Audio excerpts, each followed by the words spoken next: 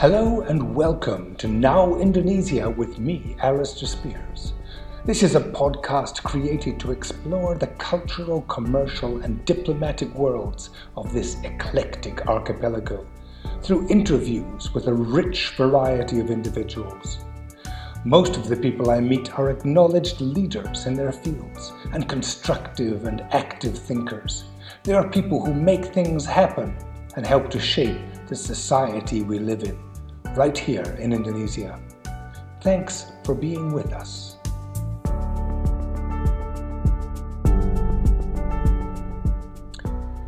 Today I'd like to introduce a very special guest, a lady whose profile has been remarkably low considering the amount of incredible things she has done over her long career so far. You may not know the name Suzy Hutomo, but you certainly know the name The Body Shop Indonesia, a group that she helped to found many years ago, and a group which commands respect because it has such good principles of helping the community, preserving nature, and looking after the environment. But as well as being a successful and ethical business lady, she is also an active environmentalist and certainly an activist in sustainability, where she has her own blog and podcast called Sustainable Suzy. Today we're going to interview her and ask her what else she does apart from looking after the world and looking after our community.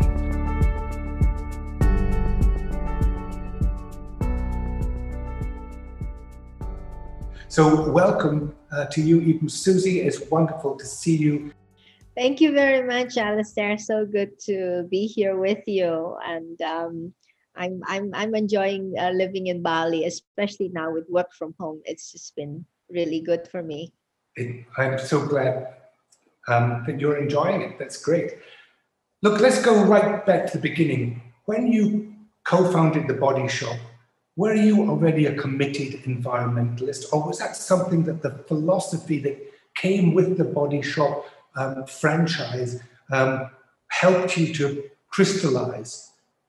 What's the beginning of your consciousness of the environment? Well, it began quite early, as these things do, I guess. My parents were from Makassar, and in Makassar you live very close to the ocean, and there's also mountains. A bit like Jakarta, you have the ocean, you have the mountains. So any free time was always devoted to going to the mountains or going to the ocean, where they came from. And so when I was growing up, it was the same with my brother and sister. Mostly we were going to Pulau Seribu to fish or to spend the weekend, or we would go to, in the early days when we didn't maybe have as much money, we would go to the coast to the Kecelincing and sort of fishing and stuff like that, looking for clams or whatever. So and then weekends, most weekends in fact, were mostly in Puncak. And in those days, Puncak was still beautiful. It was still green. There were, of course, the tea plantations, but beautiful green. So my memories as a child was always going out into nature. That's a very strong, how to say, event, a very happy event for us in the family to all go out to nature.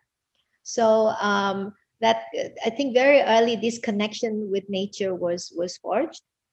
And how did that turn into your passion now? Was it because things began to go wrong in Indonesia that you could visibly see the destruction taking place? Yes, very much so. So the more I learned about what's happening to all these places that I used to love and what was happening in Indonesia, well, I went away to school, as you know. And then when I came back and read all the data, in those days it was mining, not yet the plantations. When I came home in the 70s, it was the mining, and it was the loss of biodiversity and seeing all the trees being cut down and stuff like that. And then the use of pesticides, because I went away to Singapore and after that to the US, where as you know, Silent Spring, talked about DDT and the danger of pesticides. And here we are, Indonesia, happily using pesticides on everything. It was scary, really scary. And that's made me, an environmentalist. But I didn't really become so active yet. And then eventually, what happened was my mother had an organic farm, and so we began to understand a lot more about organics and what's wrong with the farming system and the environment. So that's it, when it all came together, I felt, this was it. So I was already very much on that journey, already feeling I had to do something. And then the Body Shop arrived. So that just, they just put the two pieces of the puzzle together, really, because I felt to myself, what can I do, besides being a better consumer? And then when I met Anita, it was quite amazing that as a business person whom I could actually make a fantastic impact. So it kind of fitted the pieces together. And that's a really good story to tell, because so many people in business think that business is something which has to fight against the environmental change rather than for it. Exactly. I mean, and so you're setting an example in the Body Shop, which people are beginning to follow now. But as we both know, it takes a very long time and a lot of persuasion. I, of course, am completely with you. When I arrived in Indonesia, yes, I know you are. 2 years ago, we used to go to Puncak and Pulau Seribu, and the water was clear and the hills were bare. So I'm with you 100%. Now, the Body Shop as a business has established itself very well. Has it managed to survive this COVID era and the closing down of the malls and the change in consumer behavior? How are you doing? Well, it has been very challenging because, as you said, the close down, because we were basically 93% offline. And when everything closed down, whoa, that was a really big deal, and it really hurt us a lot. But we made a decision. We won't let any full-time employees go as much as possible. That's going to be the line we draw in the sand.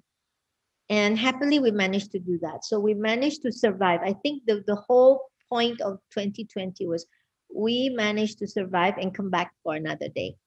That was the biggest objective we had. So during the lockdown, our employees scrambled and we set up a new WhatsApp business within 2 weeks. They really, worked really hard. We all went, obviously, work from home where, my husband and I made messages, encouraging everybody. Our CEO was working day and night online. We've got, advisors, consultants telling us, what we must do. We just pulled out all the stops to make sure that our employees felt we're going to survive and that we understand how to navigate through this with the cash situation, with the closures. And now we're in progressing to become an omni, not retailer, just an omni business, if you will, to make sure that our online channels are just as strong as our offline. So that's our transition. And that's why I think we're surviving. But it's taking a while to come back, obviously, in the bottom line. I mean, sales wise, obviously we've suffered the same decline that most people have. Our online's gone up, but hasn't quite gone up as quickly as we would have hoped because we were basically an offline retailer. So now we're fixing that to become both online and offline.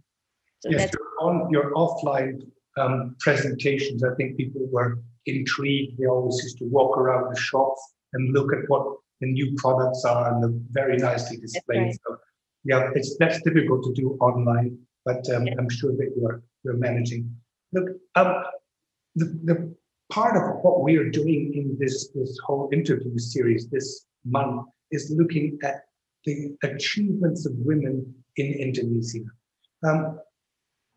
As a lady entrepreneur, as a lady environmentalist, what challenges have you faced, if any, as being a woman in Indonesia in business and in the environment? I think in the beginning, there's always a challenge because when you're younger and you don't have a, how to say, a strong sense of self, it's difficult because men are so much more used to just feeling is their right to say things, to, I don't know, to make themselves heard. It's like how do you know? They see it's a normal thing. It's a right. Whereas women, you feel like, should I make myself heard? Is it my time to say something? You know, I felt that a lot when you have like going to a meeting with a lot of men or going to NGO things. You feel like, is it my turn yet?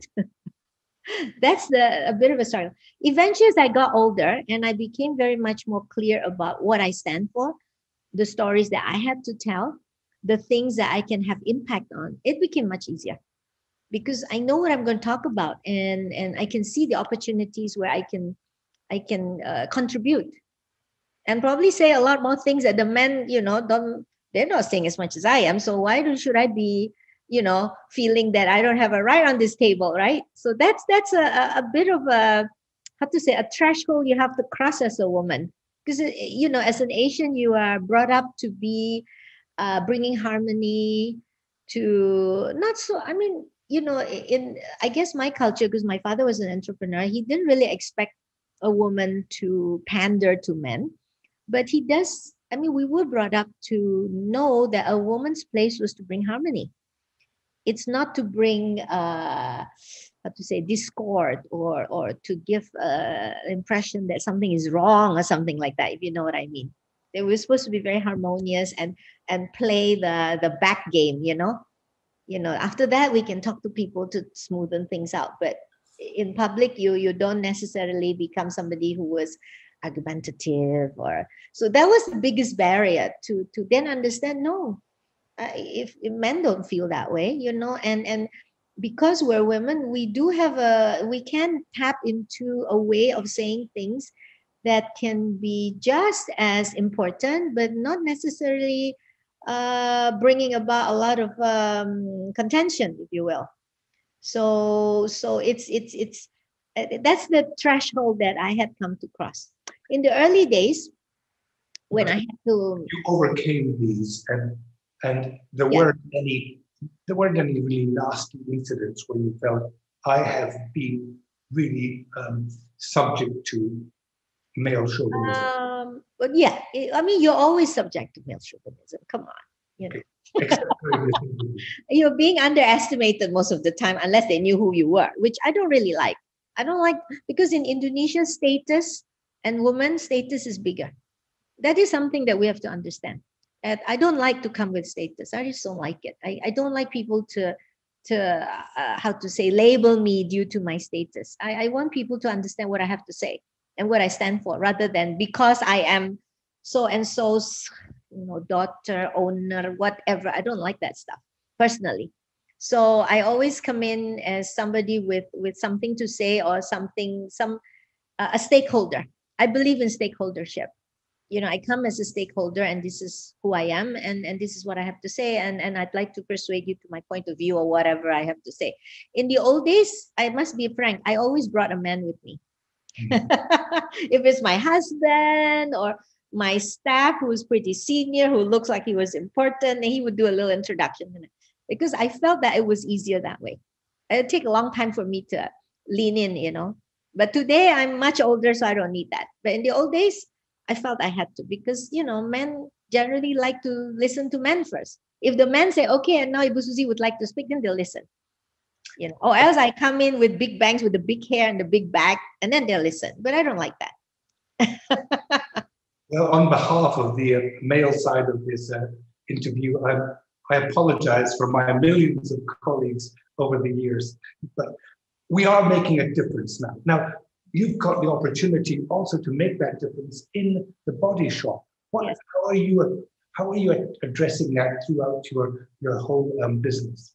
Well, we've signed on recently to the UN Women, because Bu Erna Witular is the representative for UN Women, and she contacted me. And we already, from our early days, have unwritten policies about women. Like if a child is sick, you have to go home, go. Nobody's going to ask you any questions. If a child is sick, don't come to work. That's just an unspoken. And we don't like meetings after, 6. You could go over an hour, but that's it, because a lot of our employees are women, and 96%, 93% women, I think we are. So women have to go home. This is just an unwritten rule for us. We've recruited some senior women who actually say, I will only join if you have no meetings at night.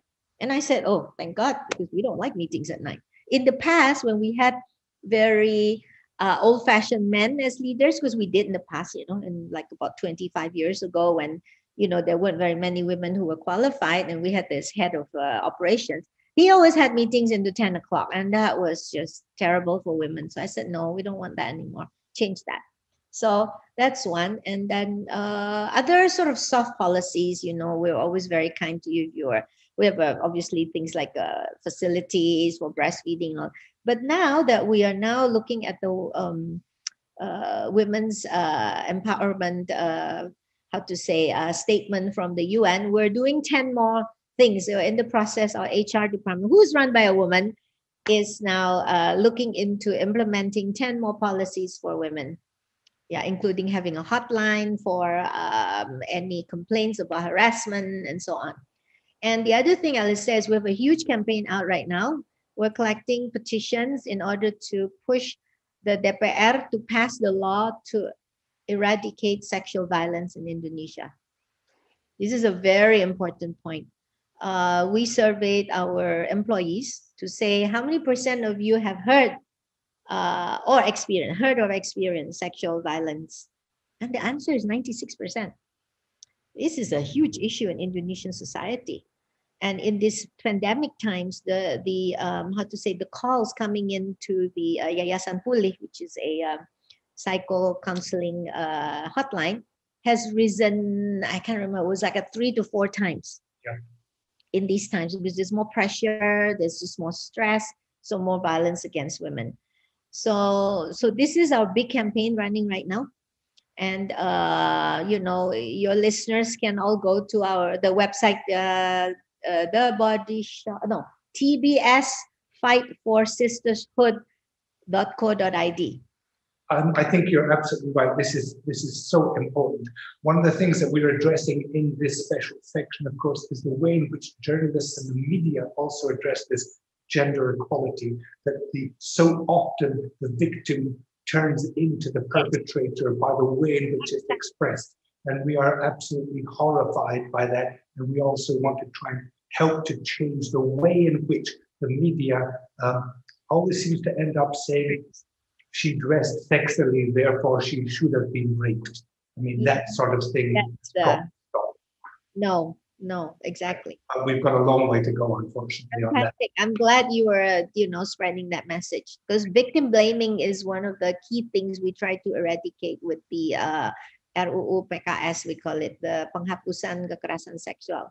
Well, good luck with that. Let's get that petition done. I think the parliamentarians have sometimes got their priorities in the wrong order. It should be people first, parliament second. But that's speaking as a foreigner, I'm not really allowed to express that, am I? Yes, certainly. I understand that. So one of the great things that I admire about you is the fact that you say looking after the environment is easy, fun, and effortless. Yes. That's my experience, I have to say. Do you think it's hard to get the whole Indonesian business on track to this sustainability thing? How can it be easy, fun, and effortless when everyone thinks it's so hard? Okay, so if you're onto my site and my Instagram, actually, you see me doing all this, sort of fun things. And that's because I am basically also a communicator. And because I felt more people had to understand about the environment, I tried to do it in this way, because I've got a very young production team, very young. My daughter and my niece, and also 2 other young people. So they tell me that you have to be doing TikTok style or what style. And I follow them because, I want to connect with the young people. I think the young people are the future. However, for business, that's a totally different thing.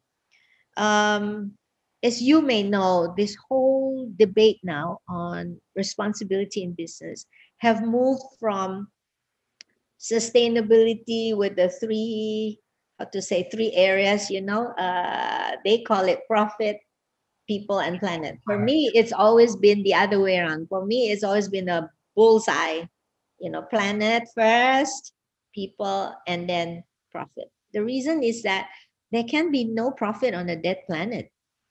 None of us ever realize, how can we ever make profit on a planet that's dead? Come on, give me a break.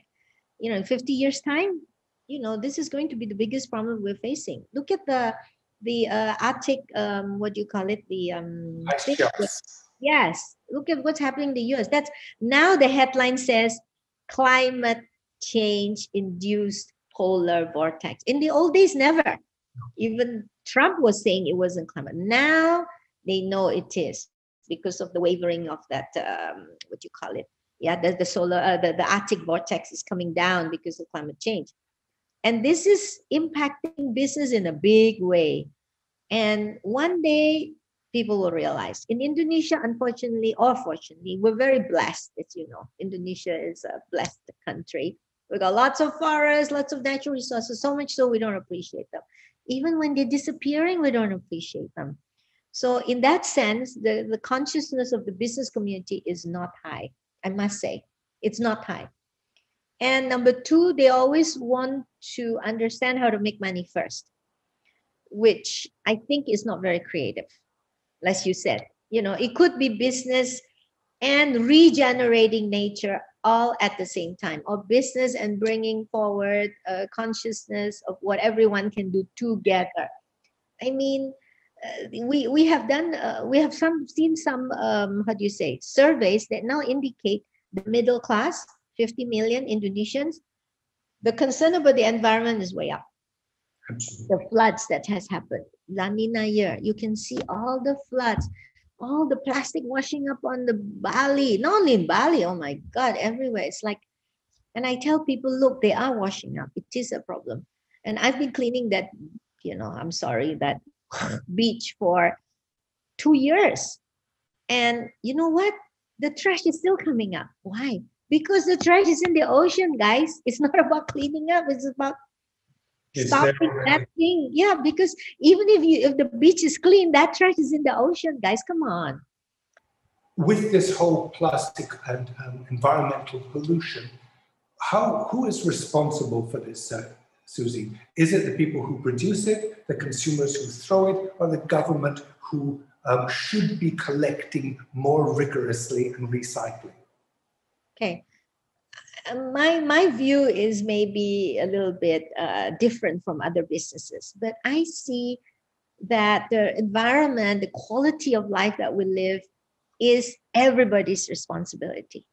So if we live in a developing country, which we do, we have to understand that government doesn't or isn't able to or haven't come to a point where they can do all the things that the first world country does.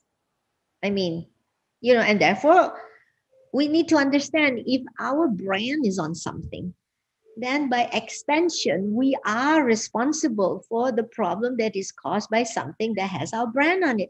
Because, it's ingenious, I think, to say that I want to sell you something with my brand on it. But when this thing that has my brand on it ends up to be a problem, that's not my problem. I just doesn't feel right to me. And you address that in the Body Shop by having a bottle return. Yes, we do. And we give a good reward.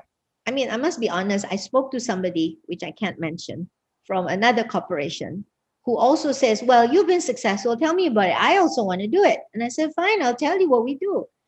And he said, the reason you're successful is that your reward for bringing it back is quite significant. So I said, yeah, of course, I want this to happen because I'm a business person. I understand about circularity and understand how to incentivize people and how to make that work. So we give quite a good incentive for people to bring it back. That's why it's coming back. And even then, we're only collecting 22%, which he says, oh, that's amazing, 22%. Are you kidding? He says in the industry, we don't have numbers like that. And that's because we have 150 collection points all over Indonesia. And we give people incentive to bring it back, right? That you can use the points because we've got a loyalty system. And it's a good, it's a good, I can't say what the value is because, but it's a good enough incentive. Now we're going to the next step, Alistair. We're working with somebody in Bali as well. Yeah, an organization called Eco Collab. So we're sending, because for the longest time we've always collected our how to say the things that are returned. We collect them, we sort them, and we make sure they're responsibly recycled. And now what we're doing is we're sending the PP type of plastic to Eco Collab. They're making products out of them, a soap dish and a mirror, and this will be launched in the Body Shop in probably after Lebaran. We will be launching it, and you as a member, you brought back the bottles. Now you see what it's becoming. We are showing that we're the beauty brand that understands that we need to go circular. We need to be responsible. If we want to use plastic, we have to be responsible. Otherwise, don't use it. Just be responsible and think about it. Be innovative. That's why I say, being environmentally friendly means you have to think, you have to go out of the current system. Go out of the current economic system that tells you to take a resource, consume and throw away, and maybe recycle it somewhere, somehow. That's not good enough. You need to know where it goes and has it come back. And I'm going to ask people to bring back more.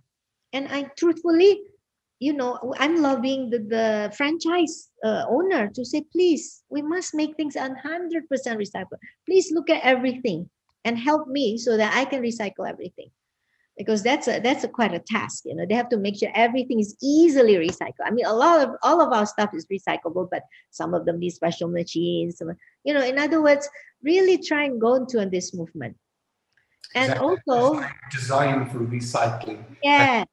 Now we've been talking about that as well, especially in buildings, in things that you never think you can recycle. You have to rethink the whole paradigm.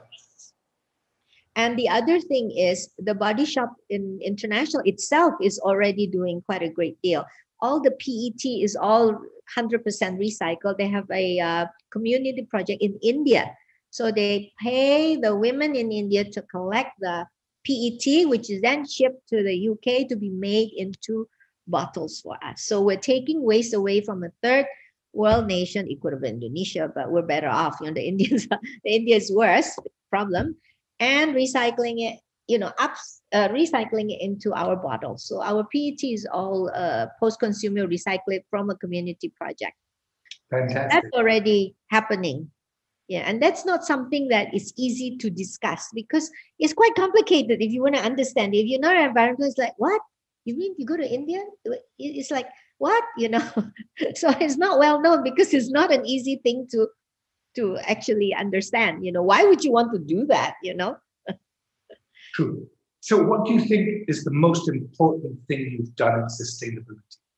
Is it the whole recycling thing, the way in which you've done it in Body Shop, or is it just the way we're addressing it communication-wise? Yeah, I think the most important is that our recycling of these bottles have been the entry point to the consciousness about responsible consumption and therefore the environment for, I don't know, more than 10 years, 15 years, I think we've been doing this.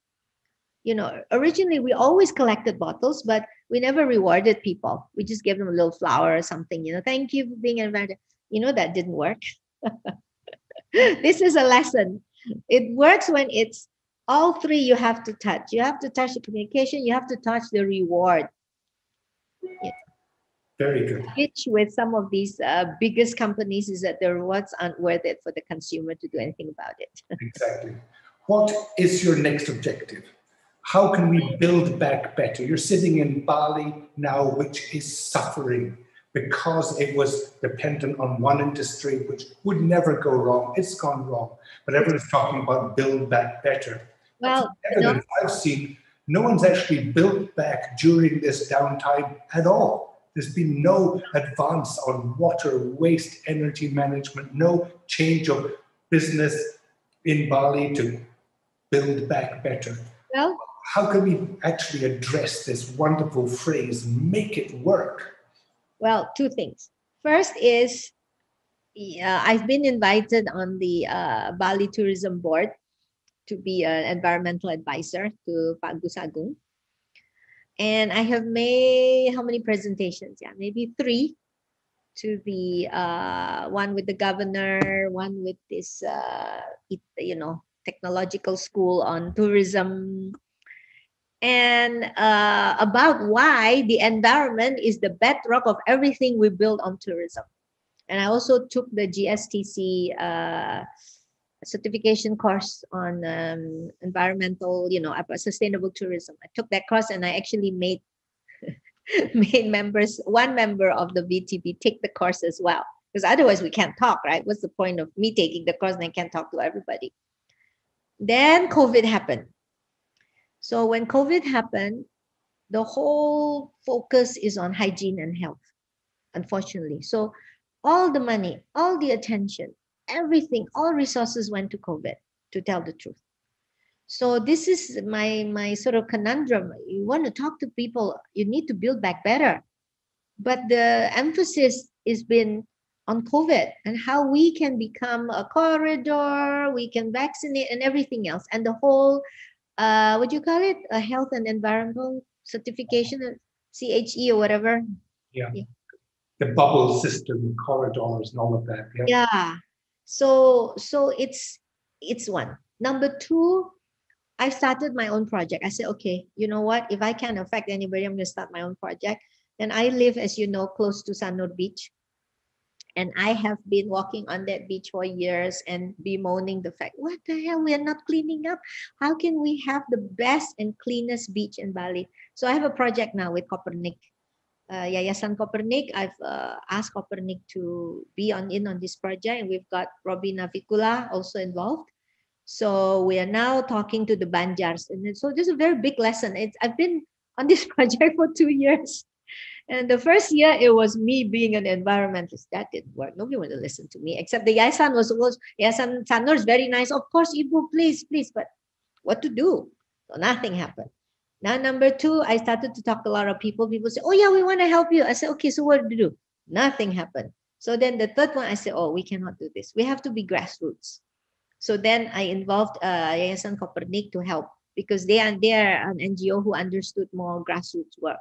So of course, it's been months of surveying the Banjar, and every single Banjar has a different problem. 1 doesn't have any collection. 2 has a lot of doesn't have a waste bank. And because in Bali, every community is there's a law, right? In Bali, the governor actually has passed laws. But the laws have not, no policies have been passed to help the execution of this law. One law is no single-use plastic. Bali is way ahead. But is it being policed? Not really. I mean, maybe, to a certain extent. I mean, it's helped tremendously, but there's still 30 to 40%. That's people like, oh well, if nobody complains. If tourists complain, it happens, which is one of the good things about Bali, that tourists can complain. They're big stakeholders. So that's one thing. So then the other thing is a law has been passed that every community has to take care of its own waste. Don't send it to the TPA, or else don't send those things that you can take care of yourself to the TPA. Hey, that's easy to say, but what do you need to do that? So we have found that every single Banjar has a different problem. So it's not easy. So now I'm trying to get around these issues to say, okay, if that is so, what do we do? So we're trying to set a model for pantai, pesisir or pantai, the beach. How do you manage to have communities interested to keeping the beach clean? And in Bali, it's very relevant because of our tourism. So this is one way that I'm trying, Sanur, to build better. Because, at a bigger level, I don't care if it's a woman or whatever, people just don't want to talk about the environment. Of course, the headlines are all there, big headlines, this headline, that, but then the Bali, the Bali Tourism Board, the Tourism Authority, the government is like, we need to solve the COVID first, Ibu. That's our first priority, number 1. Number 2, we don't have the money to do anything with the environment, because the environment always needs a huge amount of change, right, in people's minds, in infrastructure, and you need a deeper understanding, because environmentalism is a long-term thing. It's not COVID. COVID is probably 2-3 years. Yeah, where everybody's looking 2-3 years, we go back to normal. The environment is long-term. Water protection is long-term. I mean, I'm a supporter of the Bali Water Protection Program. You may know, I'm one of the, sort of, supporters. I got the report and everything. So the point is, it's a long-term thing. And how do you invest in long-term? How do you invest in public goods? Public good, is something that's quite difficult sometimes for people to understand until they feel the effects, which is not a great thing. So anyway, these are the big discussions that I'm still having with these people, not these people, with the authorities, so to speak, for people who are stakeholders, to say, look, we can't just sit around and not build better. So anyway, I decided, you know what, I'll just do my own thing, and probably, hopefully, this will become an example. It'll go on social media. So I found that social media, YouTube, those are the things that the people in power listen to and look at. As you know, Gary became who, became noticed because, and I was one of the supporters of his initial ride down Citarum. Yeah. So I decided that's the route I'll take. We take the communication route, just because it's so hard because governments, they're all in little ivory towers, Hellos, yes. Yeah, so if this one wants to do something, he can't do something unless the other one again. I'm like, okay, never mind. Let me do something which will, make all of you, sort of wake up a little bit. So hopefully that little bit can do something. That's how I am at the moment. Ibu Susi, we are out of time now. Oh, yeah. Gone way over time, but hopefully people will listen to this to the end, because the whole point is building on experience. A woman in business who's built a fantastic franchise with responsibility built in. One of the things which comes through in your discussion is that you don't leave it behind and add it on or do it to compensate the way people are now saying, I can still pollute but buy carbon credits and all of that stuff. I don't really believe in that myself. I have to say, it's building it in to make things better. You have been a great inspiration to us, and we thank you very much for being with us today. And we thank you for all of the work you're doing. And everybody who's been listening, take this as an example, a woman who's made things happen and hasn't stopped yet. Thank you very much, Ibu Susi. Thank you very much, Alistair. Good to speak to you. Thanks for listening to this episode of Now Indonesia with me, Alistair Spears. I'll be back with you soon to bring you more interesting people and more interesting subjects on life in Indonesia. Don't forget to subscribe to this podcast, or even share with a friend if you've enjoyed our discussion today. Thank you, and bye for now.